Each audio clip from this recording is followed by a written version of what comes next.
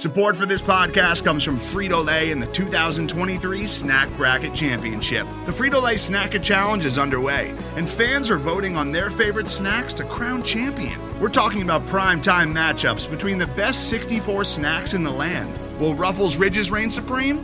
Can Doritos defend their dynasty?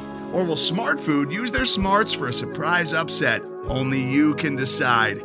Get in on all the action for a chance to win up to $1,000 or a year's worth of snacks. Let your snacks be heard. Just go to fritolaysnacket.sbnation.com to vote and enter for a chance to win. No purchase necessary. Sweepstakes ends April 3rd, 2023. Void where prohibited. Year's worth of snacks awarded in the form of 52 coupons, each good for one bag of chips. See official rules at fritolaysnacket.sbnation.com.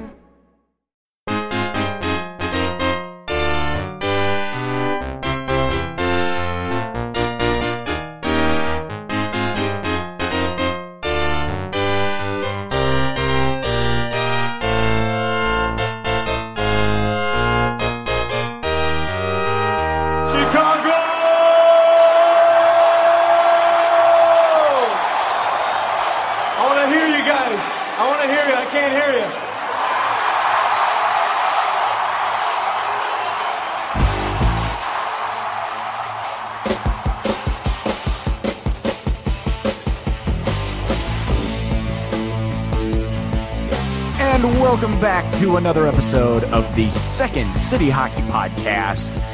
Brad Replinger, Dave Melton, Brandon Kane here to give you a little audio entertainment here on this Monday night for us, Tuesday morning for when you're listening to this, on this game day, this Blackhawks game day, where the Hawks are in Edmonton to take on the Edmonton Connor McDavids. I almost said the fighting Connor McDavids, but he doesn't really fight. That actually, now that I think about it, needs to be in the All-Star game. Like the skills competition, do like a bracketed wrestling competition, fight in the center of the ice. Yeah, Johnny Gaudreau versus Alex DeBrincat. Who says no? Let's go. I mean, come on. Yeah, in each of the that can be like the squeaky tier, and then you've got like Zdeno Chara and Shea Weber. Yeah. There you go. And then just eventually all four brackets meet in the middle or something like that. I don't know. Gary Bettman, figure it out. Anyways, we're gonna talk a little trade deadline here. Obviously, the biggest reported news, or at least the biggest thing to come out of the team here in the last couple of days, are some conversations swirling around Duncan Keith and Brent Seabrook. So, hey, Brandon, why don't you shed a little light on what's going on with these two defensemen and what happened? Okay, well, I believe it was Friday that there was a report from The Athletic's Pierre LeBrun saying that the Blackhawks will be asking Duncan Keith to waive his no-movement clause and seeing, hey, do you want to stick around for this rebuild, or are you, good to go elsewhere? He should do the second one. Saturday, they asked him about that, and he said he had never heard of anything about it. And then later that night, there was a report about Seabrook and the same thing. And then this morning, he denied it. And then Friedman, when asked, said, no, they've done it at some point this season. So that's about where we are on it. Just a bunch of reports, and then the players obviously saying that it hasn't happened because that's what you do for PR control. What, I don't know, what's your take on it? Like, do you think it's, cause you get like the hockey player-ness happening in any sort of press release. That's obviously a thing. You know, guys not willing to take any individual credit. It's always we. No relation to the Three Little Pigs. Stuff like that. It's like there's no. That was terrible. That was so bad. Boo. Thank you. They're not saying boo earns. Yeah, they're boo earns. I don't know, man. Like if they approached a demon or any player for that matter, and for some trade stuff or whatever, just like, hey, what's your take on leaving or staying? I don't know. I think there's more credibility in basically saying, you know what? Yes, yes, I think it's a better idea if I move to a different team or I want to find somewhere else or whatever it is, or I'm exploring my options, make the politically correct statement or, the less volatile statement that way, or go the other way and be like, you know what? No, I'm happy to be a member of this team. And, I think I like the direction that we're going and yada, yada. And then give the fans a little bit of a sales pitch as to why you think it's a good idea to stay. Am I wrong for wanting or desiring more of that?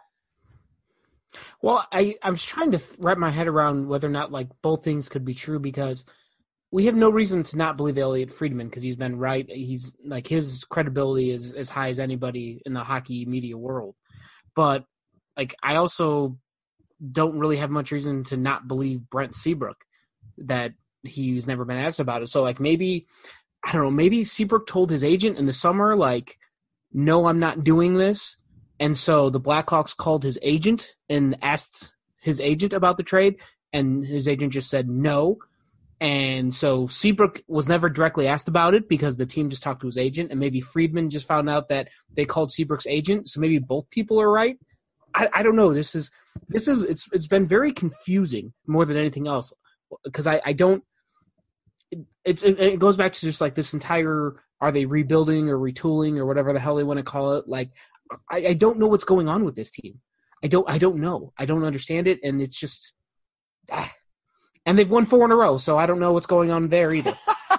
But yeah, how very Second City hockey of us to not immediately start this podcast off with, we're only 4 points out of a wild card spot. What the hell is going wrong?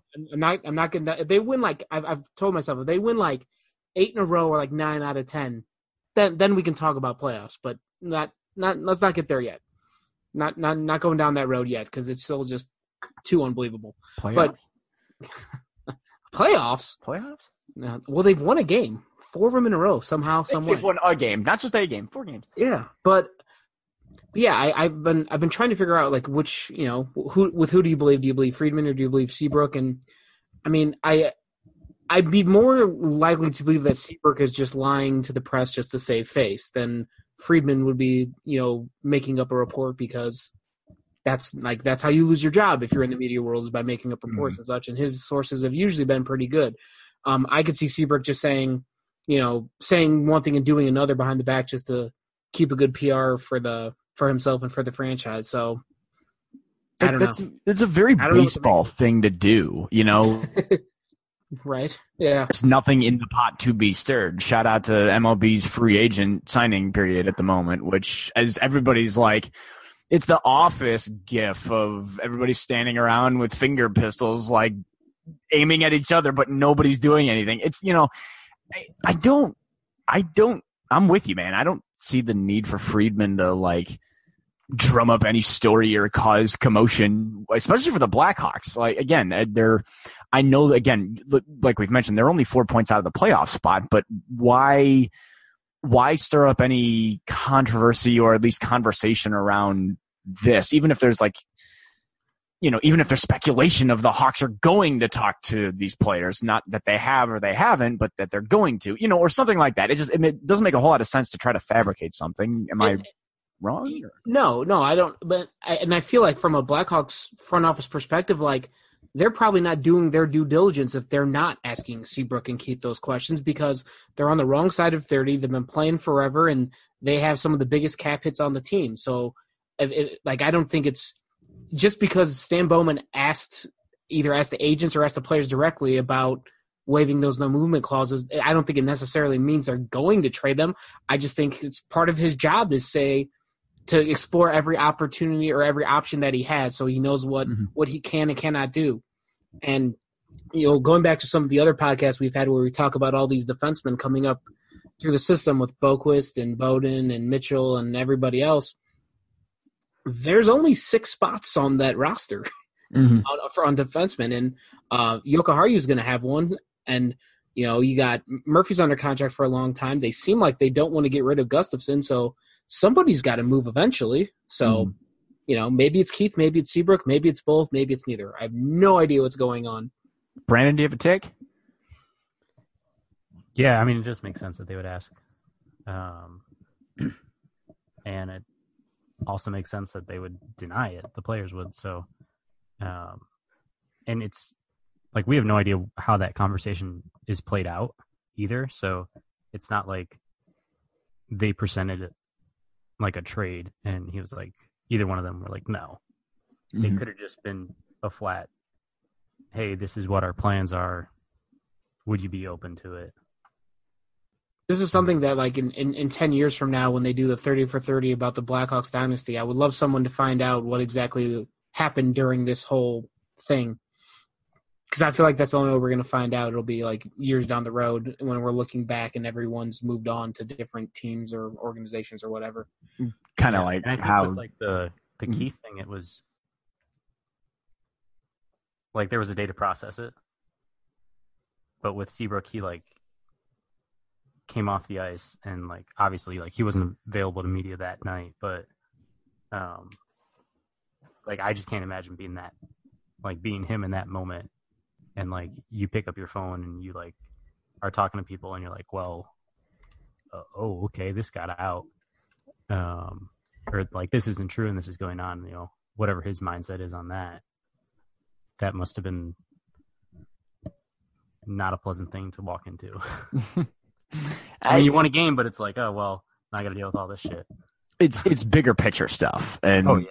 I know that especially from in any job for that matter. I mean, you know, you always try to kind of focus short term on what you're doing and making sure that you're, you know, being successful, and especially on a sports team as well. You get a lot of guys, a lot of players that don't really think long term. You know, I guess they don't think long term during the season. In the off season, that's a bit of a different story. But and they've never had to deal with this before. Neither one of them. I mean, they've been lifers with the Hawks since like. I forget. Like, I think Keith was 2002 pick, Seabrook 2003, maybe flip that, but that's right. Yeah, Seabrook in 03 and Keith in 02. Yeah, okay. But since they got called up in like 2005 together, like this is the team that they've known, and they've never. There's until like last season too with Seabrook, neither of these guys ever came up in trade talks. Why would you ever want to trade those guys? They were two of the best. They were one of the best combinations in the league. So it's just all foreign territory to them, which I'm sure also complicates matters. And it's also foreign territory to fans because this has never been a thing of selling off parts. It's always been bringing in parts. And, you know, even more on that, this digital age is different than what it would have been when they were selling off parts when they were bad. They were so bad they didn't even have parts to sell off. Right. So that's another factor to play in. And granted, this is, you know, something that's not a complete foreign concept with other sports teams in the city, but it's just that. Shout out to Garpax. Let's just talk about one dumpster fire right now. I wouldn't call this a dumpster fire. Okay, Brad. It's a dumpster, but it's not on fire. You're stringing together. The coals are there. Don't get me wrong. There's kindling in the bottom of this dumpster, and you know, one unfortunate timing of a lit cigarette being placed in it's going to send it all up in flames. But that's a different podcast. But no, I wouldn't call this a dumpster fire. But yeah, but this is like a where you have like parts that can be sold off, and they're parts that haven't either like played to their potential, or they're parts that have and they're on the downside. So it's not just parts, but this is the core. You know, like this is the core group that from a fan base that you're familiar with and that you recognize. I think you've got a great point there, Brandon, with that. Again, like as fans and.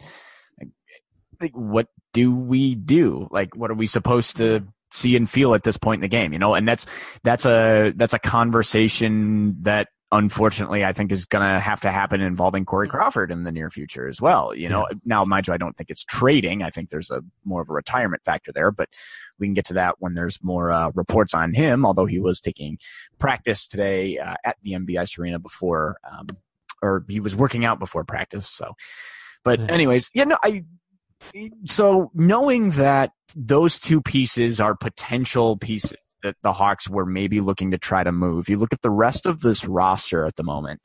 Connor Murphy, Eric Gustafson, Gustav Forsling, Slater, Cuckoo? KK? Cuckoo, thank you. And Carl.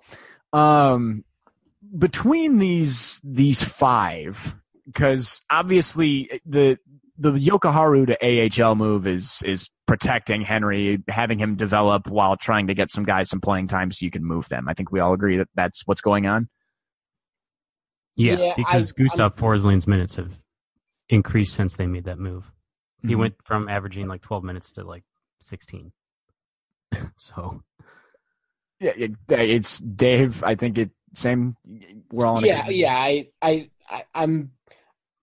I'm still not thrilled with the idea of like I feel like there's somebody else's NHL playing time that could be sacrificed other than Yokoharu's. Like I don't know, maybe Brent Seabrook, but I as long as they don't leave Yokoharu down in the AHL for the rest of the season, because he clearly proved that he didn't need to be there. That's why he broke training camp with the team. So, without a doubt. So with that being the case, and again, we've touched on it a little bit here during this show, and I know on the website too, there's a really good piece, secondcityhockey.com, that the Blackhawks really need to be wowed if they're going to move Gustafson. So it's safe to say that they're going to keep him around at least for next season. But then you've got names like Connor Murphy, who's under contract through 2022. Man, if they trade Connor Murphy right now, I can't imagine how. Like, I couldn't imagine this defense getting worse. But if they trade Connor Murphy, it will get worse because that's their best defenseman right now, by far. Like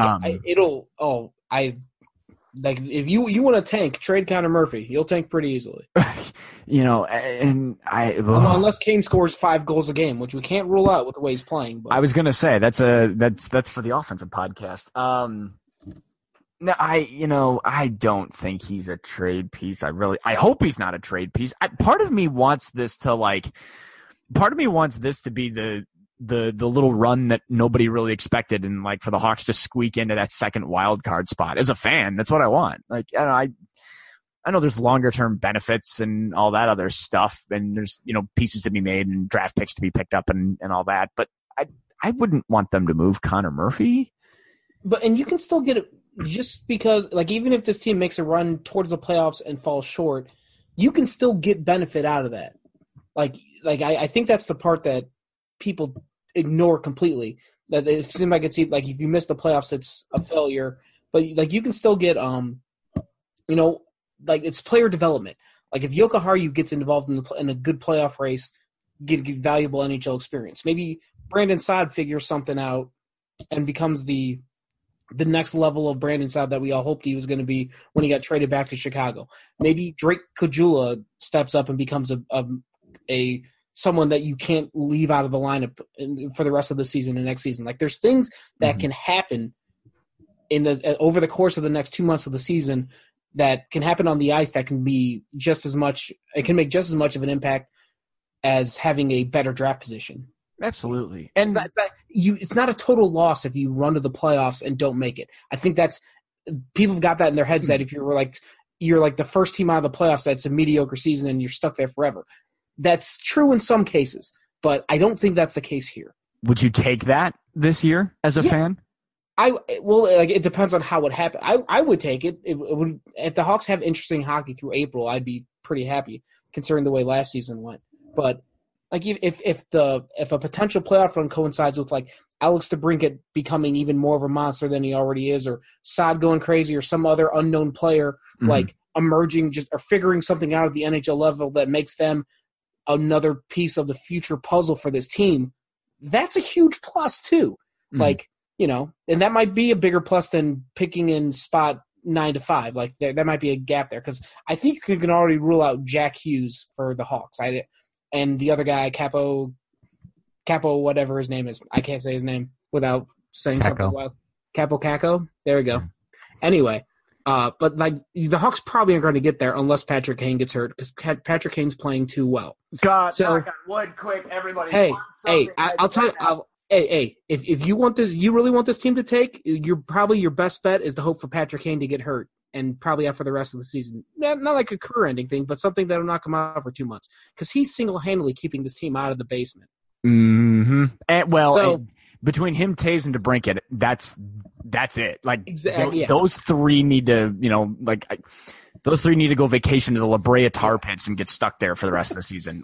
So if those three play well, and then you get like 2 or 3 other pieces that play well, and this team gets near a playoff spot or by some miracle gets into a playoff spot, that it can still be a net positive for the team, even if they end up picking like 9, 10, 11 in the draft next summer.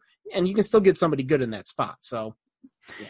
So Brandon, of the 5 that we list, well, I'll go 4 because you take Gustafsson away. So again, Murphy, Forsling, Cuckoo, and Carl. What do you think is the most feasible of the 4 in terms of a trade piece, or which of the 4 would you try to move? What were the 4 again? The 4 defensemen: Murphy, Forsling, Cuckoo, and Carl. But I asked Brandon first because he's been very polite. He's been very quiet over there. He's probably got a good take stewing, and I want to hear what happens here. The best return would be for Murphy. I think the best return and looking down the line would be to trade Gustafsson, because you can trade Gustafsson and then bring up Darren Radish, and he can fill that role. Not as well, obviously, but he could do that for the rest of the season. And he's kind of like a tweener guy right now anyway, to where that the guys that are in Chicago are preventing him from being in the NHL. And he could easily slot in next season if they were to go that route for some reason. But I mean, I feel like you're only going to get rid of Forsling if you package him with Brandon Saad. Or some other key offensive player like a Marcus Kruger or even an Anisimov if he wants. Yeah, well, it would be Saad or an Anisimov. You're only going to get you return a 4th round pick for Kruger. Yeah, you return for Marcus Kruger's another Marcus Kruger, and that's it. Yeah.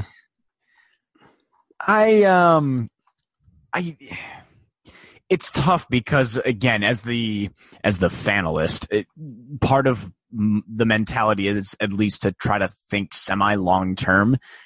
But again, we're potentially at the doorstep of another, at least legitimate chance at a playoff run. Not saying it's going to happen, but at least there's a chance. So, speaking just defensively, assuming that you move Yokoharu up in the second part of the season, you've got Connor Murphy. I'm going to go with you either. Well, you could keep Gustafsson. You probably don't trade Cuckoo. I think he stays. It's a question, and I guess this is a perfect. This is not a bad little segue. But for the Second City Hockey Mailbag, actually, somebody did ask: shout out to Blackhawk at Blackhawks D Zone. Is Carl Dahlstrom in the plans long term or not? And I think that's the question that you have to ask, don't you?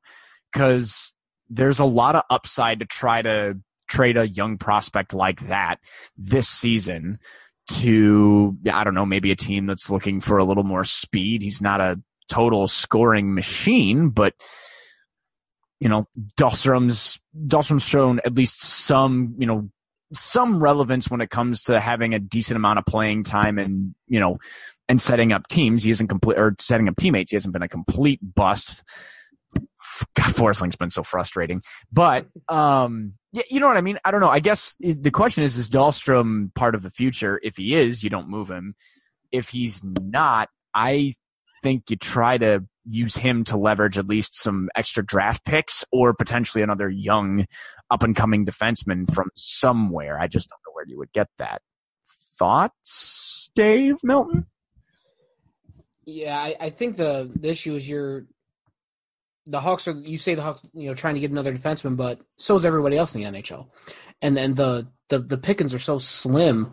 Like looking at the free agent list for next year, that's the hardest part about the bind the Hawks are in right now is they need like a proven NHL defenseman. And I don't know where they're going to get one from because where do you find one? because free agency probably isn't going to happen. Because good young defensemen don't really come available in free agency unless you're going to throw all of your money at Erik Karlsson. Which, hey, I mean, I've had that dream too, but we're going to need more money. Yeah, we're going to need a bigger boat. Yeah, well, I mean, if you trade like 3 players' contracts away, like Anisimov, Saad, and Seabrook, then maybe we'll talk about it. Just in terms of cap space, but I mean, there's a PR move more than anything. Yeah, well, but if I could, it'd be a pretty good hockey move too. I'd happily watch Erik Karlsson 82 times a year, but I mean, I don't know, that's the struggle with the whole thing is where do you find the defenseman that the Blackhawks are looking for, and I've in the last couple of days I've come back to the same scenario with all these reports about the Hawks going after Panarin, and this might be getting a little bit ahead of ourselves looking towards the summer. If they sign Artemi Panarin in the summer, I think I've talked myself into being more okay with that if then they turn around and flip Brandon Saad for a defenseman. Because I don't know, for like a proven top 4 defenseman like Justin Falk, like they were trying to get last summer, but they wouldn't make that trade. But I don't think, like you talk about trying to get a defenseman on the team, I don't think they're going to be able to do it without a trade. And, I mean, and you're going to have to trade something pretty good to get a piece like that back. And so like this isn't like the trade pieces that you're like selling off parts. I don't think like an Anisimov or a Kruger or Hayden or any of the guys like that are going to yield the return that the Blackhawks want. Brandon Saad might, even though I still think he still hasn't quite lived up to what everybody hoped he was going to be this time around, but he's still got a pretty good piece. He's relatively young. He's got a pretty friendly cap hit.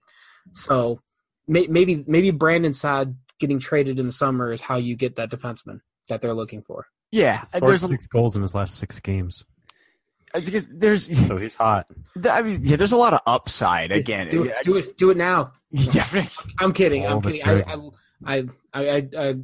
a huge Brandon Saad fan. I'm really upset when they too. But make the call. Shut up, Brandon. So jumping off, I know we just talked about it. The SCH mailbag. We're gonna do the hashtag Ask SCH mailbag segment now on the podcast. This might make its way over to the website as well as a column. So if you want to be a part of the mailbag, all you have to do, and this doesn't have, you don't have to reply to a tweet. You can just hashtag Ask SCH whenever you damn well please. And we'll see it and we'll take a look and we'll answer your questions either about hockey, about esports, about Chicago, about life, about the quality of Portillo's Italian beef, whatever fits your fancy. We will answer it here on the show or in a column. So send them that way. You can also email us at secondcityhockey@gmail.com. Let me try that again. It's secondcityhockey@gmail.com. Or hit us up on the Facebook as well. So we're going to dive into the mailbag here a little bit. Again, shout out to Blackhawks D-Zone for the Is Dahlstrom in the plans long term? Short answer, I think so. Dave? Yes. Raymond? 69% sure. There it is. Way to stay on brand. Okay, this one's from Daniel at HockeySticks88. What does the Hawks lineup look like if a major free agent is signed? Aside from Panarin, who else would the Hawks consider? Great question, Dan. Or Daniel, whatever you please. What does the Hawks lineup look like if a major free agent is signed? We're going to assume it's an offensive free agent, right? Like if they sign anybody, it's a winger. Yeah, because I'm looking at the list of free agents right now on Cap Friendly, and I mean the top 10 names you're going to see are we're sick with the unrestricted free agents because the NHL doesn't do offer sheets because it's no fun. Jason Spezza's 35, so he's too old. Yeah. Mark Stone, I could interest in Mark Stone. Jordan Eberle, probably going to get more money than he's worth. Matt Duchene. Man, Matt Duchene, I'd be interested in Matt Duchene. Joe Pavelski is a player I've always enjoyed, but he's 33, and I think I also not sure if he would be leaving San Jose. Then Artemi Panarin's number 8 on this list. It's ordered by Cap Hit from last season. Mm-hmm. We already talked about Panarin. I'm sure that's a thing. Jeff Skinner's an unrestricted free agent, but the way he's playing in Buffalo, I don't know how they're going to let him go. Yeah, that is ultimately what happens in Buffalo. Yeah, for Skinner. And hey, number 15 on this list is Dave Boland. My man. Because he doesn't want to be banned to the CSN sports desk with Adam Burrish to deal with his nonsense, so he will be a free agent. Yeah, I mean it's slim pickings. I mean, I think ideally Versteeg available. Probably. Oh, he's got to be, right? Oh no, he's not on this list. He's playing in the KHL. Is he really? Yeah. I had no idea. I figured he was bouncing or still in Calgary or whatever. Yeah, right. Well, they're not. We can't rule him out bringing him back for a fourth time, right? So if the Hawks go after a big free agent signing, it's probably a top 6 forward, and I think ideally they probably want to sign somebody that could skate on the line with Taves, because I think you leave like the theory that Quenneville always had of splitting up Taves and Kane and making them harder, having 2 solid lines instead of just one dominant line is harder to defend. So I think ideally you find someone to skate with Taves, because the way Kane plays, you put anybody with him and they're going to have 50 points in a season. So the only other name would be Zuccarello. Zuccarello would be one, although he's probably going to get traded before the season ends. And then I was going to say. What about Nyquist? No thanks. I'm good. I think Zuccarello would be like the only, and I'm in terms of like thinking about guys that would want to skate with the Brock Nelson. Brock Nelson's too slow. Sorry. Nyquist seems like one of those tweeners that's going to get a stupid amount of money on the free agency market, and that's one of the biggest problems with free agency. Zuccarello's 37. Oh no, it's 37 games played. He's 30 years old. I was going to say he's 30 flat, but it's fitting. You put him with Taves and then DeBrincat, and then eventually it's hopefully still Saad, Kane, and then you could potentially one name I see on this list that I could be interested in would be Wayne Simmons, just because his numbers aren't as impressive this season, so maybe I have to ask the Philly, the Broad Street Hockey folks, what's going on with him, but I don't know. I feel like every time I watch him play, he does something incredibly mean and vicious and good. Like, it just seems like a good, like the power forward that we all wish Brandon Saad could be sometimes. I was gonna say although his numbers are down a pretty good mark this year, so who knows? Not a terrible. That'll be interesting either way. The great question, Dan. Mitchell Watts with the Blackhawks flirting with win/playoffs. Who do you think is likely to be traded? Anisimov could be a perfect fit for a team that needs depth at center. And obviously, a lot of the questions are going to be trade oriented, but this one's specifically talking about Anisimov. I guess we'll mold this a little bit. Where do you think Artem Anisimov would be a good fit? I worry about the tradability of Anisimov because he's not very fast, and in today's NHL, that's not the type of player that people are looking for. Mm. And this is going to sound a bit like maybe like tinfoily to me, but he's a Russian player, and I feel like the majority of GMs in NHL are Canadian. And there's just this thing that it seems like all the Canadian hockey people just have a thing against Russian hockey players, so nobody's going to want them. And that might be complete crap, but I swear there's something to that. There's a really good, I don't know if it was 30 for 30 or if Sportsnet did that. There's a good piece on Slovakian players and same sort of a thing. Like there's this kind of a stigma against. There's a stigma against European players in general, and that they're not tough enough to play in the NHL, and which has been ridiculous for like 20 years. Because the European style of hockey, there's no fighting over there. They don't have teenagers fighting each other like they do in Canada. It's a completely different type of game. So, and I think in Russia's the same way. I don't believe there's fighting in not KHL, but like lower levels of Russian hockey. I honestly have no idea if there's fighting in the KHL or not. But I mean, if you're, I swear, Brandon frickin' Manning got traded. So, but Brandon Manning's a North American guy. I don't know if he's Canadian or American, but I swear that's a stumbling block for trading Anisimov. It sounds I admit it sounds stupid and corny and conspiracy theory like, but I swear that is a thing. Oh, I think we didn't mention Ryan DeZingle as an option. Oh, local guy? I was gonna say the Wheaton boy. What? Oh. So yeah, but to answer the question, I think the perfect fit before was Pittsburgh, before they made that move. Oh yeah. I was he gonna could have just say slotted right into a third or fourth line there. Just with like the style of play that they have. He can be good on a power play. Like, you throw him in front of that. Like, I think he led the Hawks in playoff goals last season because he just collected rebounds and put them home. So, like, I don't think he's he has some use still, even though his skill set is not exactly that much, conducive to today's NHL. But I guess it depends too. Pittsburgh still might want to move like Oli Mata or some, young defenseman that they've got for a couple of years. And if you could like straight up trade one of their top 4 defensemen to get Anisimov straight up 1-for-1, that might, take that back. You'd probably have to give them something else. It'd ultimately be Anisimov and somebody else for an Oli Mata. Or Mata. I think you had it right. Yeah, because it doesn't matter. Go take Chad Chris. Like in terms of, I'm gonna say Pittsburgh's probably the team that needs him the most. Like, your centers are what? It's Malkin, Crosby.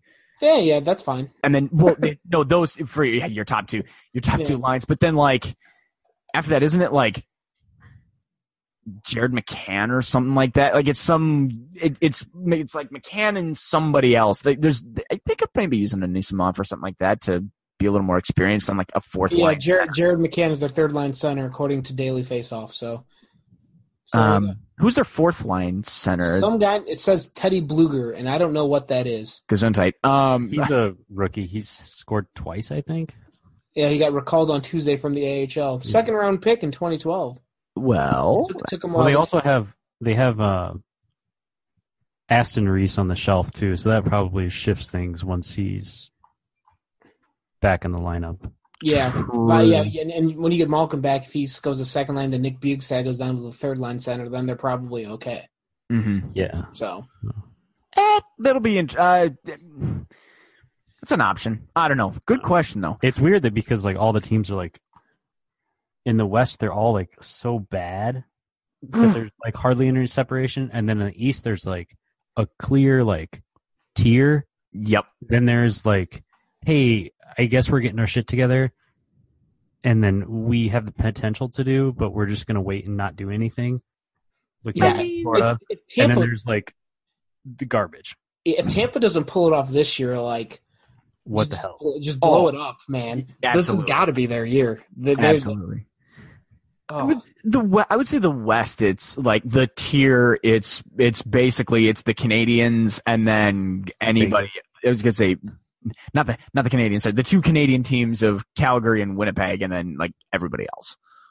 Yeah, and I still think Nashville's going to find a way to be involved in that conversation before. I was gonna say they'll get better. Yeah, they just and San Jose's just got San Jose. I feel like will be there too. It seems like every year, man. The conference or the division finals round is going to be Winnipeg and Nashville, and then Calgary and San Jose.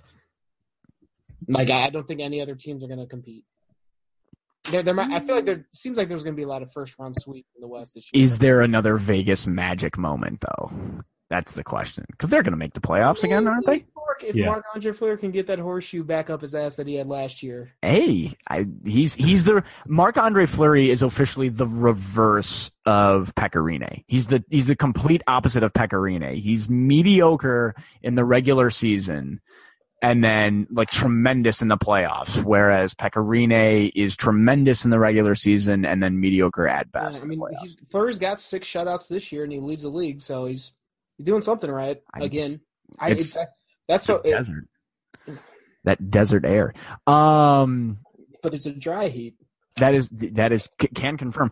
Good question, Mitch. Let's go to my man Domenico. What are some free agents Blackhawks should target besides Panarin?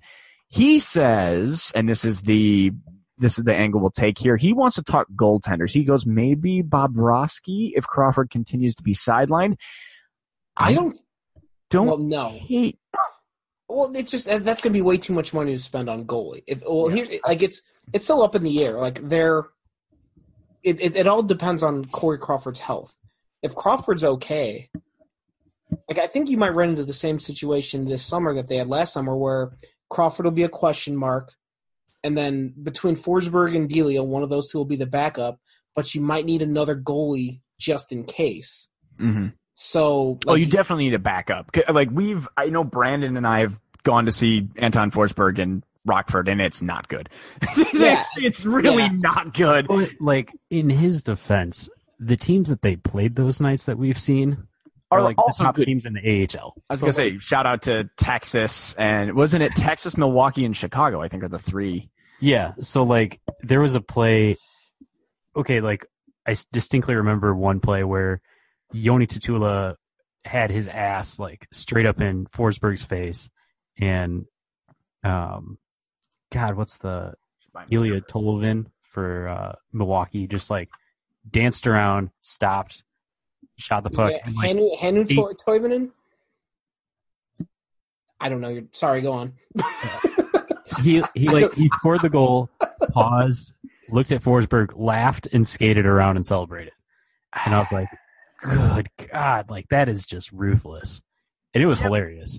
Like I was sitting next to Greg Boyson at the time, and we just like looked at each other and were like, damn. Like, yeah. So it seems like, I mean, unless they're gonna crown Delia the number one guy, like make Crawford the backup or have Forsberg be the backup, I don't think you're looking at a top tier goalie. I think you're looking at another backup. I wouldn't now that I think about it, it wouldn't be entirely surprising if they brought Cam Ward back again. Maybe don't give him the no movement clause this time around. But I was gonna say don't. Yeah, the no movement clauses. I mean, like some of like the mid tier guys you're looking at, like there's Brian Elliott, Michael Neuwirth, Anders Nilsson, Ryan. Hey, we could get Ryan Miller to the Hawks finally. He's 38 years old. Chad Johnson, the hockey one, not the football one. Robin Lehner, Peter Mrazek, Michael Hutchinson, Keith Kincaid, Al Montoya. Niemi. Antti Niemi is out there. Yeah, Peter Buda is out there. So I think it's going to be one of those mid-tier guys, veteran backstop guy that might be signed to free agency. Don't think it's going to be a top-tier guy like Bobrovsky or Varlamov. Because I think if Crawford's not ready to go next year, I think your number one goalie is in 2019-20 is going to be Colin Delia. Without a doubt. At least to start, at least to give him the shot to take the reins. Without and then maybe Crawford becomes the backup, and then at the end of next season, his contract's up, and that's the end of number 50 in Chicago. And he retires. Please retire, Corey. Please retire. This is if you're listening to the show, which no, he might be fine. I think people are slightly jumping the gun on that. Like as long as he recovers fully before he comes back. I don't know. I'm not emotionally ready to watch him try to do this all over again with a different team, potentially get hurt or do really good, and then like have that good team be the reason why he's doing better, and then have him forget all this wonderful time here with the Blackhawks. Like, you can't do that. He's our goaltender. We got to move on because I'm getting emotional here. We're going to jump over to Facebook. Nick LaPiccolo. Awesome what a name. Awesome. That's a good name. Last name. That's a fantastic hockey last name, LaPiccolo.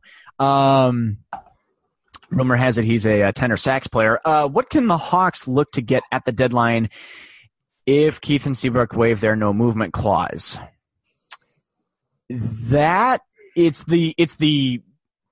Ultimately it's the if you can trade Keith and Seabrook, what can you get? Well, I mean, Seabrook doesn't seem like much. Seabrook seems like a mid to lower round pick. I mean, I wouldn't be too optimistic about that. You're probably not getting players. Keith might yield a pretty good return. I feel like Duncan Keith might get maybe a first round pick. I mean, Duncan Keith's name carries a lot of water, and that might be part of the part. That's of the why deal. he's so slow. Jesus. No, I'll throw in the added part there too. It's the what teams would be the best destination for both. Am I wrong to say that Tampa could use? I mean, well, I think Tampa's issue would be affording Keith because they've only got Well, I take it back. They got $5 million. I'm going Seabrook. Seabrook? Because next Tampa plays too fast to want a guy like Seabrook on their team. But you ultimately have the Stanley Cup champion experience, and I know that obviously the Lightning have been to the Cup. Shout out 2015. But I'm just looking at that 7th round pick that we gave Tampa next season, and I'm just like, hey, can we have that back and we'll give you Seabrook? Like, I don't think that is out of the realm of possibilities, and it gives them a little more experience. What's the point if you're Tampa though? Like, I don't see where he fits into their lineup at all. Unless, I mean, I think it's more of a it's definitely more of a locker room play. Although apparently that's an expensive locker room play, man. Although apparently, and I'm on Cap Friendly here, and I've done some digging, and everything is fantastic. No, they shouldn't do anything with Brent Seabrook because buried in his $1.2 million contract, way down there in the minor leagues, is none other than my guy. Yeah. Your guy, Jan Ruda. You should go back to see all your glowing talk about Jan Ruda at the start of the season. I mean, one of the main selling points you still have on Brent Seabrook is that he's got a booming shot and he could probably fare well on anybody's power play. The Tampa Bay Lightning have the number 1 power play in the NHL, so it's not like they're looking for help in that department. Yeah, it's the experience. Ultimately, his biggest upside is the locker room, is controlling a locker room. Again, if from what you're hearing about, like Patrick Kane talking about, he's a great guy to have in the locker room and brings a lot to the team and blah, blah, blah. So if you're going to go that route, that's his biggest selling point. So it's got to be a contending team. I just did look too. Calgary's got a lot of youth. I know Mark Giordano is a great name to have on defense and obviously the captain of that team, but then everybody else is in their 20s on that defensive line. You could potentially... Defensive line. You said defensive line, and I immediately thought about football for a second. So Akeem Nicks needs to be on a defense of the Flames. Yeah, you know what? I would have considered interesting the Toronto Maple Leafs and a Brent Seabrook, or maybe could do that before they traded for Jake Muzzin. Mm-hmm. Now that I think they're probably set on there, and they have Ron Hainsey. They already have their over the hill defenseman that can't skate anymore. So who wants Brent Seabrook to be the Chemo Timonen to their 2015 Stanley Cup? Anybody? Yeah. Anybody? I think Duncan Keith could get you maybe a 1st or 2nd round pick though if they found a team willing to take him on. Because the problem with Keith isn't the hit of the contract, it's the term. Like, he's signed through 2023. So right. That's a long time. Might not be bad. One more time, Brandon. The Flyers might not be a bad spot. Well, for Duncan Keith. I mean, either one. They've got little more than 8 in space. So.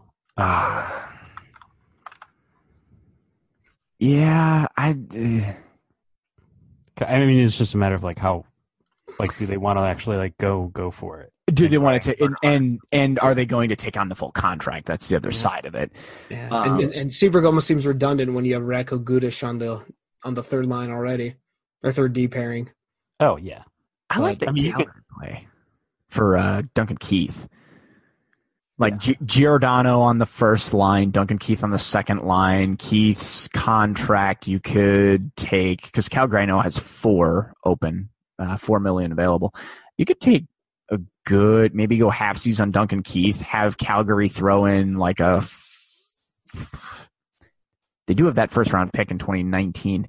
You could definitely go Duncan Keith for Johnny Gaudreau. No, you could. Oh God, Michael Frolik, bring him back. There's your winger. Yeah. I think the main point with Seabrook, I don't think either player is going to be enough to get you like no, you're not. You're going to be trading them to contenders, so you're not going to get like a top 4 defenseman in return because none of those teams are going to give up those pieces. So you're probably looking at draft picks and maybe another prospect, maybe a good another forward prospect that projects as a top 6 guy. If you're trading away Keith, that might be your best bet. Yeah, I'd say probably you're probably looking at picks and prospects, and with Duncan Keith. You could probably get a pretty good piece for him, but then you're going to have another hole in your blue line to fill. Right. Ultimately for Chicago, which I think if one of those two were to go, well, I take that back. If Keith goes, I think that's your playoff run. Your window is closed for this year. I think if you lose him, the window's already closed, but. Yeah, I know. The windows to make the playoffs is even closed. No, yeah, right, yeah, make the playoff window. And then your boy, since it's the inaugural episode of the mailbag, I had to throw a would you rather question in there, and this will conclude the show, gentlemen. Would you rather have Blackhawks season tickets for 1 year in the very last row of the 300 level, and I'll let you pick. West End. We'll say the West End. That way you get the Hawks shooting twice. Or sit on the glass for 3 Hawks games for 1 full season. Brandon, you're first. Do I get to pick the games? Yes. I'd probably do the games then. Because... I kind of want to see how fast Connor McDavid is, and like when I'm 2 feet away from him, and also, yeah, if you get to pick him, then that's like totally different. And you're like, I'm assuming that you have to go to all these games in your scenario, right? I mean, for the sake of the conversation, yes, because otherwise the correct answer is you buy season tickets, and try to flip as much as you can, and whatever you end up getting for them, you put that towards really good seats. That's the correct answer. I like how you're going to like you sell them and then you get better seats. My thought was you sell them and then you go like, eat food and buy food. You sell them and then go watch the Bulls. So Brandon's taking his 3 seats on the glass. Dave, are you a season ticket? I'll go like this. Are you sitting at center ice in the 300 level for every game of the Blackhawks season, or are you sitting on the glass for 3 games? I'm probably doing on the glass for 3 games just because I feel like this is almost a cop-out, but I really like watching games on my couch in my living room. So I think I'd rather watch the 3 games at center ice and then watch the majority of the rest of the schedule on my TV in my own place. There's the game day experience in hockey is better than any other live sport, but I think if it would be different if I lived in the city. Since I'm out in the suburbs, it's a little more difficult getting there and such. So yeah, I would take the 3 games on the glass and then watch the other 38 on a nice, comfy couch, hopefully not freezing to death in the middle of winter. I wrote the question, but I you wrote the question. I think I would, and part of me, again, my entrepreneurial businessman-y side of things is like 300 level, and then you can buy and flip tickets. But 3 games on the glass. If that changes, if it's like, okay, if I can go to a game, sit on the glass by myself, or have 4 season tickets in the 300 level, I'm a big experience guy, so give me the 4 up in 300 so I can bring people and enjoy it and make it some kind of an outing out of it, sort of a thing. It'd be a blast. And get to do that for every single game with a bunch of new people, and that'd be cool. Compared to me just sitting on the glass for a cool experience. Brad's answer makes me regret my answer now. but I have no regrets. But there it is. But if I get the opportunity to sit on the glass, if I get 2 seats on the glass, even to just one game that I get to pick, I'm doing that. I'm taking my dad. It's not even a question. Bring the guy that brought me into hockey, you know? Yeah. I actually got tickets. I think we were 3 rows off the ice last year. My mom won a raffle, and she couldn't go, so it was me and my dad went to a game, and we were 2 rows off the ice, and it was Hawks Flames, and it was the game it was in February, right as everything was going belly up on the season as they were falling out of the playoff spot. I think they lost 8 or 9 in a row in that stretch, and so it was slightly difficult to enjoy it because the Hawks were in the middle of their plummet out of the playoff picture, but still just being that close to the ice, I hadn't done that in 15 years. So it was amazing. It reminds you of how fast everything happens. From a perspective you just don't get when you're up high. Absolutely. It's incredible how fast that game is from down on that level. I have no idea how any of them do it. Which, speaking of going to games in the 300 level, hey, segue. We're going to be at the Blackhawks Red Wings game on Sunday, this coming Sunday. What is that? The 10th or is that the 11th? It's February 10th. February 10th. So this is going to be podcast exclusive. If you're listening to the show and you're going to be at the game. And you somehow made it this far in the podcast. And you made it this far in the pod without unsubscribing. First of all, you're a saint. Second, we're going to tweet a picture from the site. We'll probably individually put up some stuff too of where we're going to be pregame. If you find us at the game and you mention that you heard this, beers are on us. So, and that was plural. Beers are on us. So come find us at the game. We want to meet you. Most importantly, we want to give our thanks and praise for you sticking around for this long of a podcast that's mediocre at best. No, honestly, because we appreciate everybody and we appreciate our fans more than anything. Because without the fans, there is no SB Nation. And there is no Second City Hockey. So find us if you're at the game. Check the Twitter. We'll see about maybe sneaking something up on Facebook too, as to where we're going to be. So find us, and beers are on us. If you're going to find us, you probably should be following us on Twitter. That's at Second City Hockey with the number 2 ND Hockey, City Hockey rather. I'm at TCR Brad. That's _ Dave Melton. There's Brandon M. Kane across the Twitter airwaves. You should hit us up on the Facebook. SecondCityHockey.com. We are on Podbean. We are on iTunes. We are on Google Podcasts. So again, check us out on all 3 spots as well. Hey, enjoy the game tonight. Go Hawks. Beat the Oilers, and we will talk to y'all. We'll talk to y'all on Sunday if you're going to be at the game. Otherwise, we'll talk to everybody about how that went on the week after. So everybody be safe, go Hawks, and we'll talk to you next episode.